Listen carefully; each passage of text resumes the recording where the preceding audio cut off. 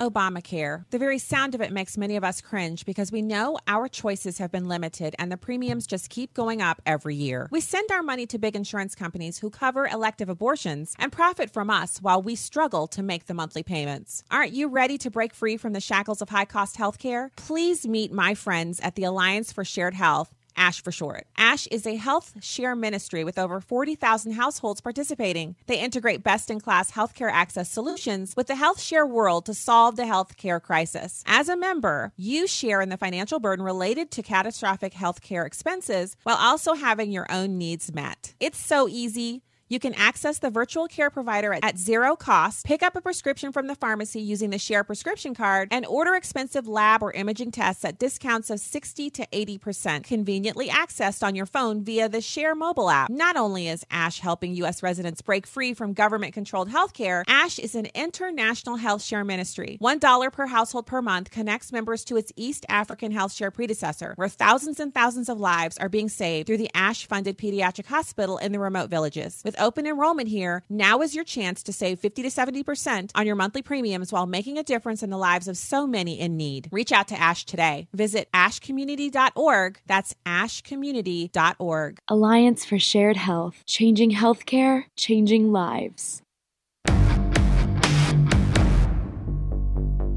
This is a test of the emergency podcast system. Activated by contract termination. Rumors of our demise are greatly exaggerated. Welcome to Stacy on the Right with your host, Stacy Washington. She's blessed to be a Bible-reading, gun-toting, Air Force veteran, wife, and mom. Righteously American.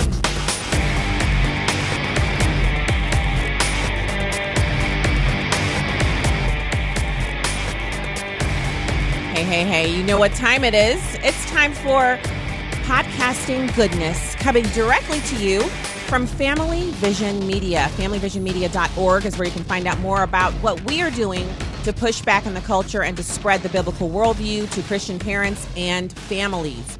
So I am really excited to introduce our next guest to the program. We are so blessed to have someone with us who is spending his time actually leading flocks of Christians. He is the pastor of Hope Central Church in Baton Rouge, Louisiana, and his name is Robert Martin, and we thank you so much for joining us today. Thank you, Stacy. I appreciate the invitation. I appreciate all that you're doing for the kingdom.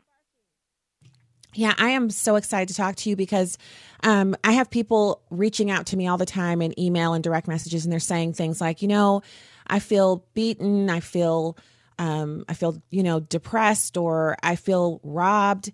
I'm really interested in, I want to do something. I want to be active. I want to be on the right side of things, but I'm frustrated. And when I hear that, I know that what God says to us in those times is run to the rock, run to the shelter of the Almighty. But there are certain specific things we can do. It's not just about, quote finger, maybe a little slogan or something that we Christians say to each other, turn to Jesus. There are practical things that we can do to help us get through this time. And we're disappointed. It's almost like a death in the family when you pray for something for, years on end. I know many of us have been praying for President Trump to have a second term for years. And if not for President Trump specifically, praying for a pro-life leadership to be installed in 2021, praying for, just the ability to exercise our freedoms in this country. Right. And instead of that, we have a situation where we actually have a very ungodly administration coming in, and they're coming in tomorrow. This happens tomorrow. So we're less than 24 hours away from seeing a lot of the gains that we made in the last 4 years obliterated. But that is not the way God views what's happening in our country.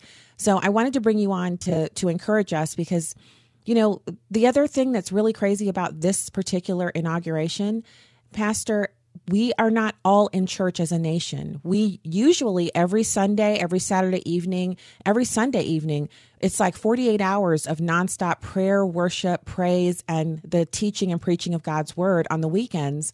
And because churches are closed or their occupancy has been greatly diminished, that is not the case. And I believe that has an impact on us.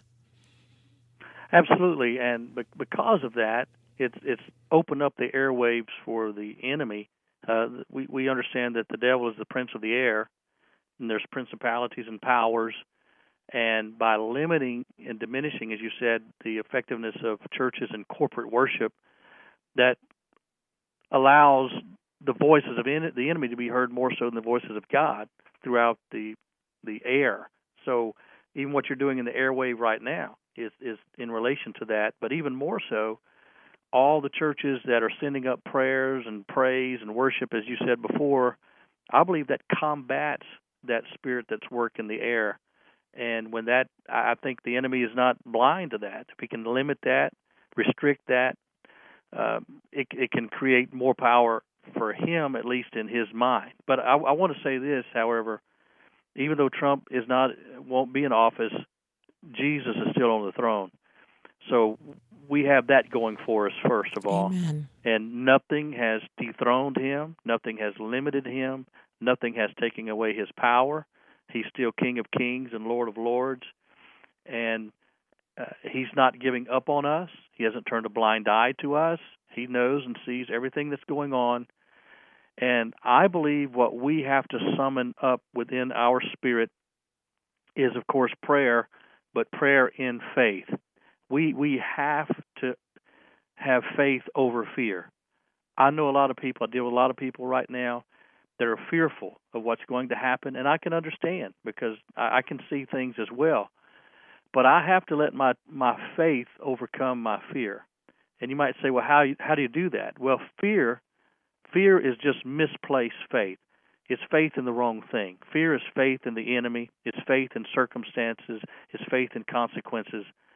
But we have to have faith in the right thing. So I say this, if anybody can have fear, they can have faith. If they have the capacity to fear, they have the capacity to have faith.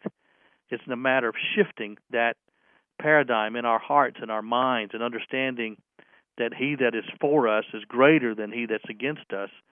And the will of God will still be performed. Man is not going to stop it. Man can try to thwart it, change it, rearrange it, but the will of God will be accomplished. Amen. So I could feel the hope coursing through my veins as you were talking. And I think it's telling. I really believe that in times like these, you can pray and read your Bible and you can listen to praise and worship music, but the power of media personalities and the constant drumbeat of negative news and the imagery that we're currently seeing right now with the Capitol lockdown, concertina wire, big black fences that are normally used in Afghanistan and in the Middle East where we control certain areas and we have to protect our troops. Those kinds of these are implements that are being used now in the Capitol, and that imagery is jarring for people. Just like last year when coronavirus first hit, and it was the first time our children had ever seen empty grocery shelves, and it was disconcerting. You look at it and you think, I know we have food at home. I know that this is a temporary situation, but it can strike fear into what you know because it kind of blows through your sense of normalcy. And so the key here is, as you mentioned, we have to go to the place where we know we're fighting our battles. When the Bible says when we pray, we are seated in heavenly places, and that our worship, it has power. And there's a song that's on Christian radio often, and the title of it, or the kind of the main refrain is, "This is how we fight our battles." And so it's praise and worship. That's when we engage in warfare, but it's not so much us going up against the enemy as it is us training our eyes on the one who has already won this battle so that he can replenish us, because, Pastor, we actually are responsible as Christians for encouraging other people with that same encouragement that we ourselves have received. So it's not just about making ourselves feel more confident or feel better or, strengthening our own faith only. There's a secondary component, which is this is the time where we can go out, and someone who's not really open to maybe coming to church with you, they'll come if you invite them now. If you talk to them about Jesus Christ now, they'll listen. They won't shut you down as fast because the uncertainty is palpable. You can feel it everywhere that you go. And so the key here is for us as Christians to discharge our duty to disciple other people into the kingdom of God. Exactly. We have to be Christ-centric, and we all have issues that we believe in, abortion and different things that we're totally opposed to in any scenario and situation. But we have to make sure that our primary focus is Christ over party or even over a politician, because people in any situation will let us down, but God never will. He will never fail us.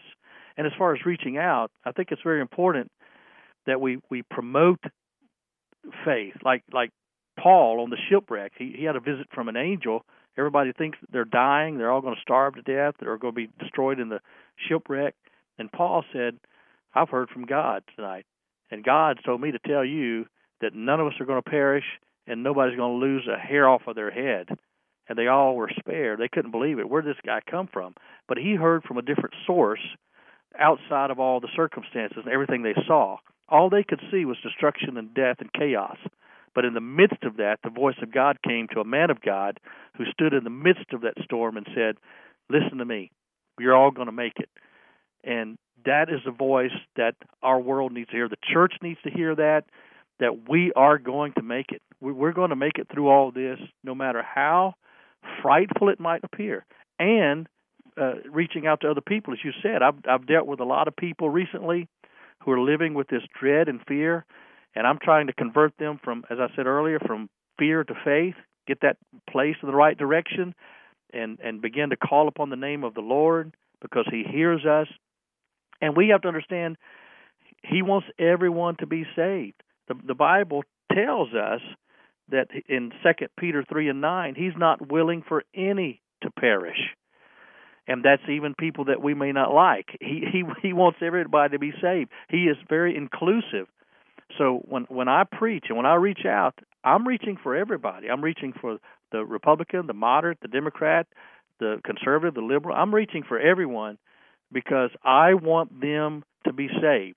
And if they come to know Christ, you know this, Stacy, if they come to know Him, some of their philosophies and ideologies are going to change because of the light that Christ is and is going to show them. So we have to have revival. We need revival across every spectrum, across every ideology.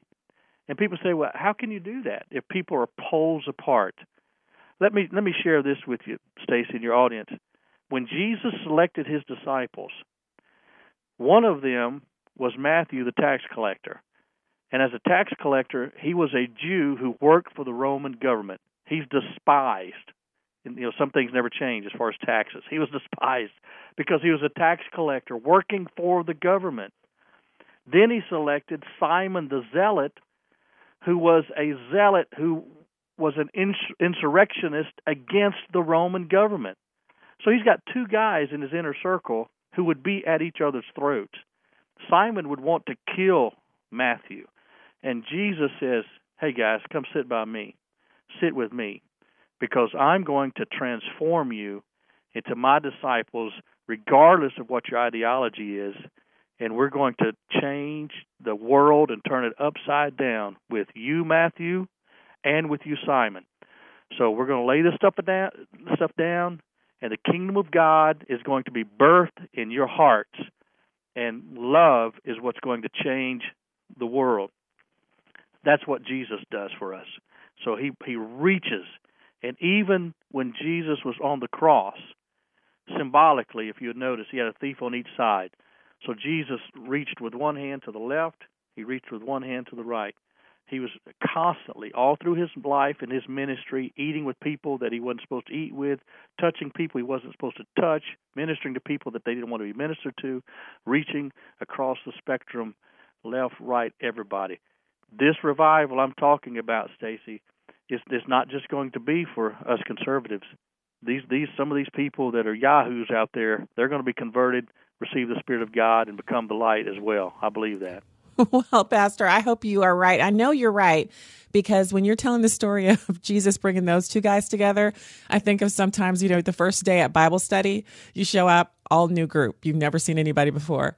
And after everyone introduces themselves and you start talking and studying, you think, it always happens to me, I always think, there's no one here for me. None of these women are like my age, or none of them have kids my age, or none of them live in the part of town. Or it's always, oh man, I got into a bad group.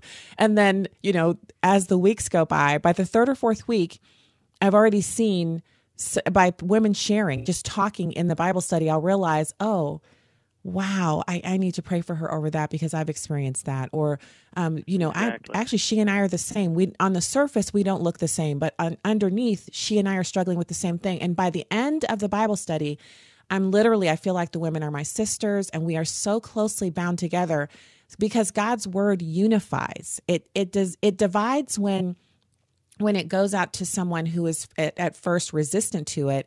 But it never returns void. And as it begins to do its work, the thing that God's word does, separating truth from lies and bringing the light into people's minds so that they can see the truth, it removes the scales from your eyes. It lifts your countenance. It renews your mind. Once those things begin to take place, the barriers or differences, they melt away. And so that's exactly what I'm praying for. We need revival. We often pray for it in, we need the liberals to come to Christ, blah, blah, blah. But we need it on the conservative side, too. We have plenty of people on the right who are political only. They don't know Jesus. So revival is for all of us, just as you said. And we have to be careful not to be antagonistic to the point of pushing people away from Christ. They need to see him in us. We're supposed to be like little Jesuses going around, filled with his Spirit, and people see the light and not pick up on darkness. Speaking about that, I happened to be in Washington, D.C. the day or the evening when Kavanaugh was appointed, when Trump appointed him or turned him in to be put on the court, and that very night, my daughter was in D.C. at a leadership meeting as a sophomore, and I was there with her. And when all that went down, I said, I'm going to drive over to the Supreme Court and see what's going on. So I drove over, walked in, and there was a mass of people there protesting Kavanaugh and just railing all the signs and all the stuff. And I walked in the midst of that and just kind of meandered through it and just picking up on the evil intent of so many of those people. And I went to the edge, and there was one young guy from Minnesota. He was a student, and he was holding a little sign that says, Jesus loves the unborn babies too, or something like that. And then to his left, there was a Jewish man who was just there praying. He was just praying. And the people began to come around the only two witnesses that were there, and they were just kind of getting in their faces and hollering and all kinds of stuff. And so I went and stood by them and so forth. And then toward the end, some of the main ringleaders of that, I said, I'd like to talk to you a little while. Who are you? I'm a preacher. And we sat, when the big crowd left, there were 7 or 8 of us that sat on the steps of the Supreme Court and outside. And as we were talking, I said, look, I know this is where you're coming from, this is where I'm coming from, but I want us to sit here and talk. I want you to talk to me, and you let me talk to you. And we talked and we conversed to the point where those people actually went to the guy that they were railing against and apologized to him and said, I got out of hand. I shouldn't act that way. And I actually prayed over them, and I said, I'm asking God to touch your eyes and touch your heart. But my point is, that would have never happened if I would have just went into hollering and screaming at them. I think that the Spirit of God is able to move if we will allow him to do so in our lives, and he'll create a door and an opportunity to share the light in the midst of the darkness. Oh, that is so encouraging, because I watched the videos of the people outside the Supreme Court on the day that Kavanaugh, some of them were scratching their nails off on the wooden doors and, hurling their bodies up against the doors. And I felt, in my opinion, as a regular person, I just felt like it was, demonic. It seemed demonic to me. And it just shocks you to your core. But then again, we are all shocking sinners. The only reason that those of us who are Christians can see the shocking sin in other people is because of the work of the Holy Spirit within us that helps us to we move away from where we were, but we're all still on the path trying to get closer to Jesus, closer to what God's word says we should be. And we all need reminding of that. And I think what you just shared, that's our blueprint, to try to get 1 or 2 people to talk and then to hear the perspective outside of the noise and the anger, to bring the temperature down, and then to share the gospel with them. And even if they don't receive it right then, our job is not the success or the results. Our job is to plant the seed, sow the gospel, and then Jesus is responsible for the results. He is responsible for the success. And we know he had not one unsuccessful encounter in his 33 years on this earth. He did not have one that was exactly like, right. You know what, Jesus? No, thanks. No one said that to him. So we know if we leave the success to him, he'll get it. He'll get the success. What we have to do is be willing to do what you did, which was, hang around a bit afterwards, actually engage. It's hurtful when you get attacked by people who are politically opposite of you, but I find that the attacks are coming from a place of fear, and also there's just the idea that people on the right are these big, huge, racist boogeymen. And It doesn't matter. Like I'm black, and they still believe that about me, that I'm a racist against my own self and my own family and everyone else. Exactly. And so, Exactly. That's ridiculous, but that's what they believe. So I have to get past that. And sometimes it doesn't work. But I have had liberals tell me before, oh, well, at least you're nice about it, or at least you're willing to have the conversation. Most people like you aren't. And I always say, actually, more people like me are willing to. We're just scared because you guys come off as being really intolerant. And they say, no, you guys are intolerant. I said, see, there's the problem. If everyone thinks the other one's intolerant, we can never talk. So I'm encouraged. So as we're closing out here, Pastor, I'm wanting something concrete. Like if you were talking, you are talking to the audience here, what top 3 things would you say, you should be engaging in these activities every day for your own good, which by extension, anything that God does for me that's good, it's actually good for my whole family. My husband and my kids experience the goodness of whatever God blesses me with. And then by extension, people who listen to the podcast or the radio show receive that goodness of God because it comes out there as well. So if we're doing something to try to get closer to God, we are actually benefiting the world because our relationship with him has a ripple effect. So what would you say the top 3 things you would recommend to the listeners to get into right now? And they're going to hear this today. They're hearing this right now. Get into it and then start it as a regular routine so that tomorrow for the inauguration and every day after that, we don't have to be ruled by what's happening in this world. Thank you. I pray in confidence and in faith.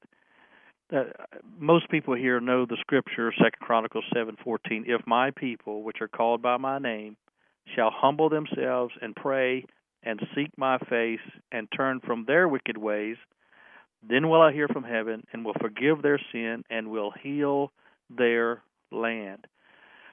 Being humble, praying, seeking his face. What does that mean? To begin to look like and become like him, see him. Turn from our wicked ways, not just judge everyone else's wicked ways, but our own. Pray.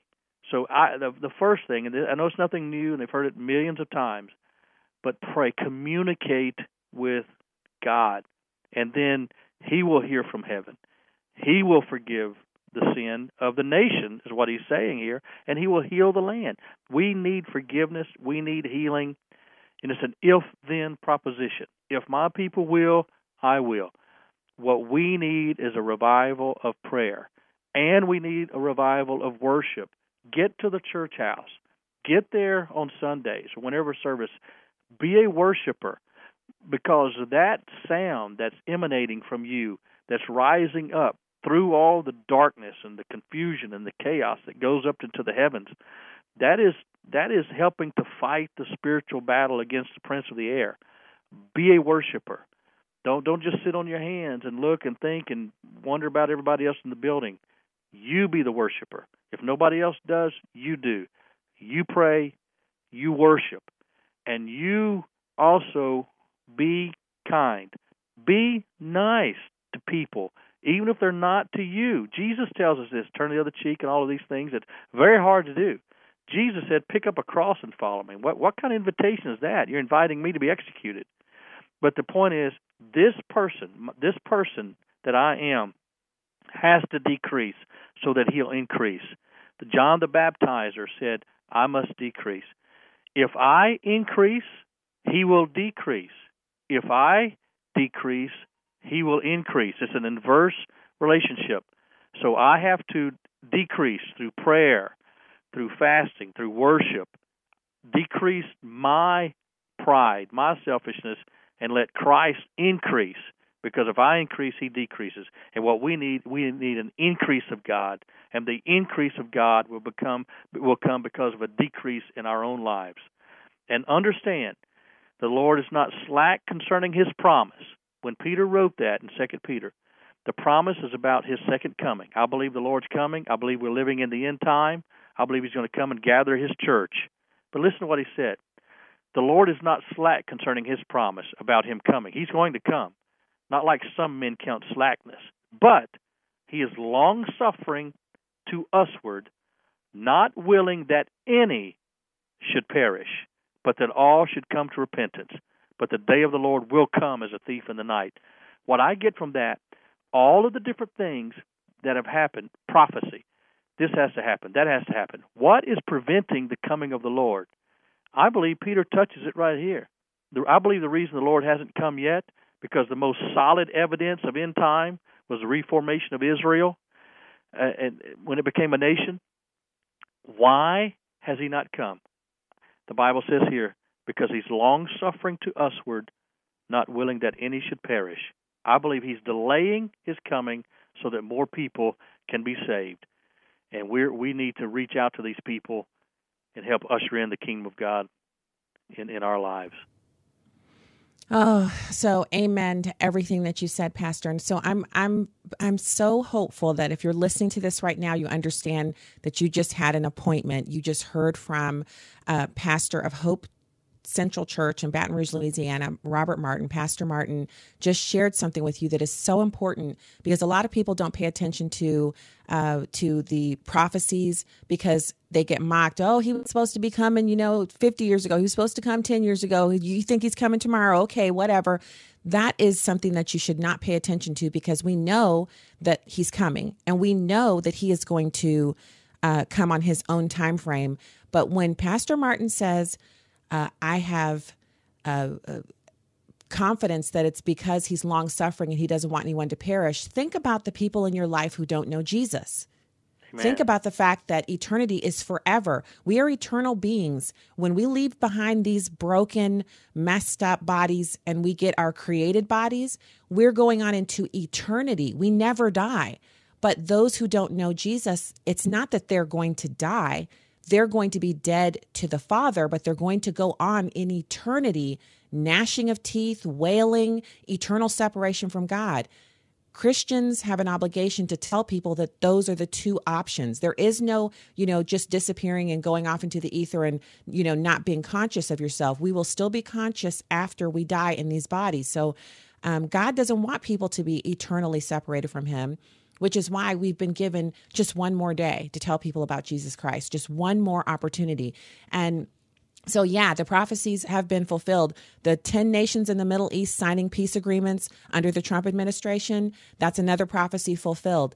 We're talking about being so close, so close. So thank you so much. I'm so energized by our conversation, and I hope that listeners will share this podcast with a friend. Just tell them, hey, would you listen to this? I think it's pretty interesting. It's encouraging, and let what the pastor has shared today go out and make the difference. It's not about me. It's about the word that Jesus Christ has given us for this moment to share. And then, the cool thing about podcasts is you just send the link to someone. You don't even have to say anything. It happens to me all the time. Someone will say, you have to hear this. I click on, I listen, and sometimes I'm blessed, and sometimes I'm like, oh my goodness, I don't know why they sent me that. But, the point is, I usually click through and listen. So share the podcast with some people that are in your life that need to hear this message. And I just want to say thank you one more time. And I hope to have you on the nighttime show on SiriusXM, Pastor of Hope Central Church in Baton Rouge, Louisiana, Pastor Robert Martin. Thank you so much, sir. Thank you, Stacy. I'll be praying for you and your audience, and thank you for the honor. Oh, thank you. All right. God bless you. All right. That is the podcast for today. Find out more at familyvisionmedia.org, and we will be back with you soon. Don't forget to check out Alliance for Shared Health Alliance. Go to StacyOnTheRight.com and click the banner link to find out more.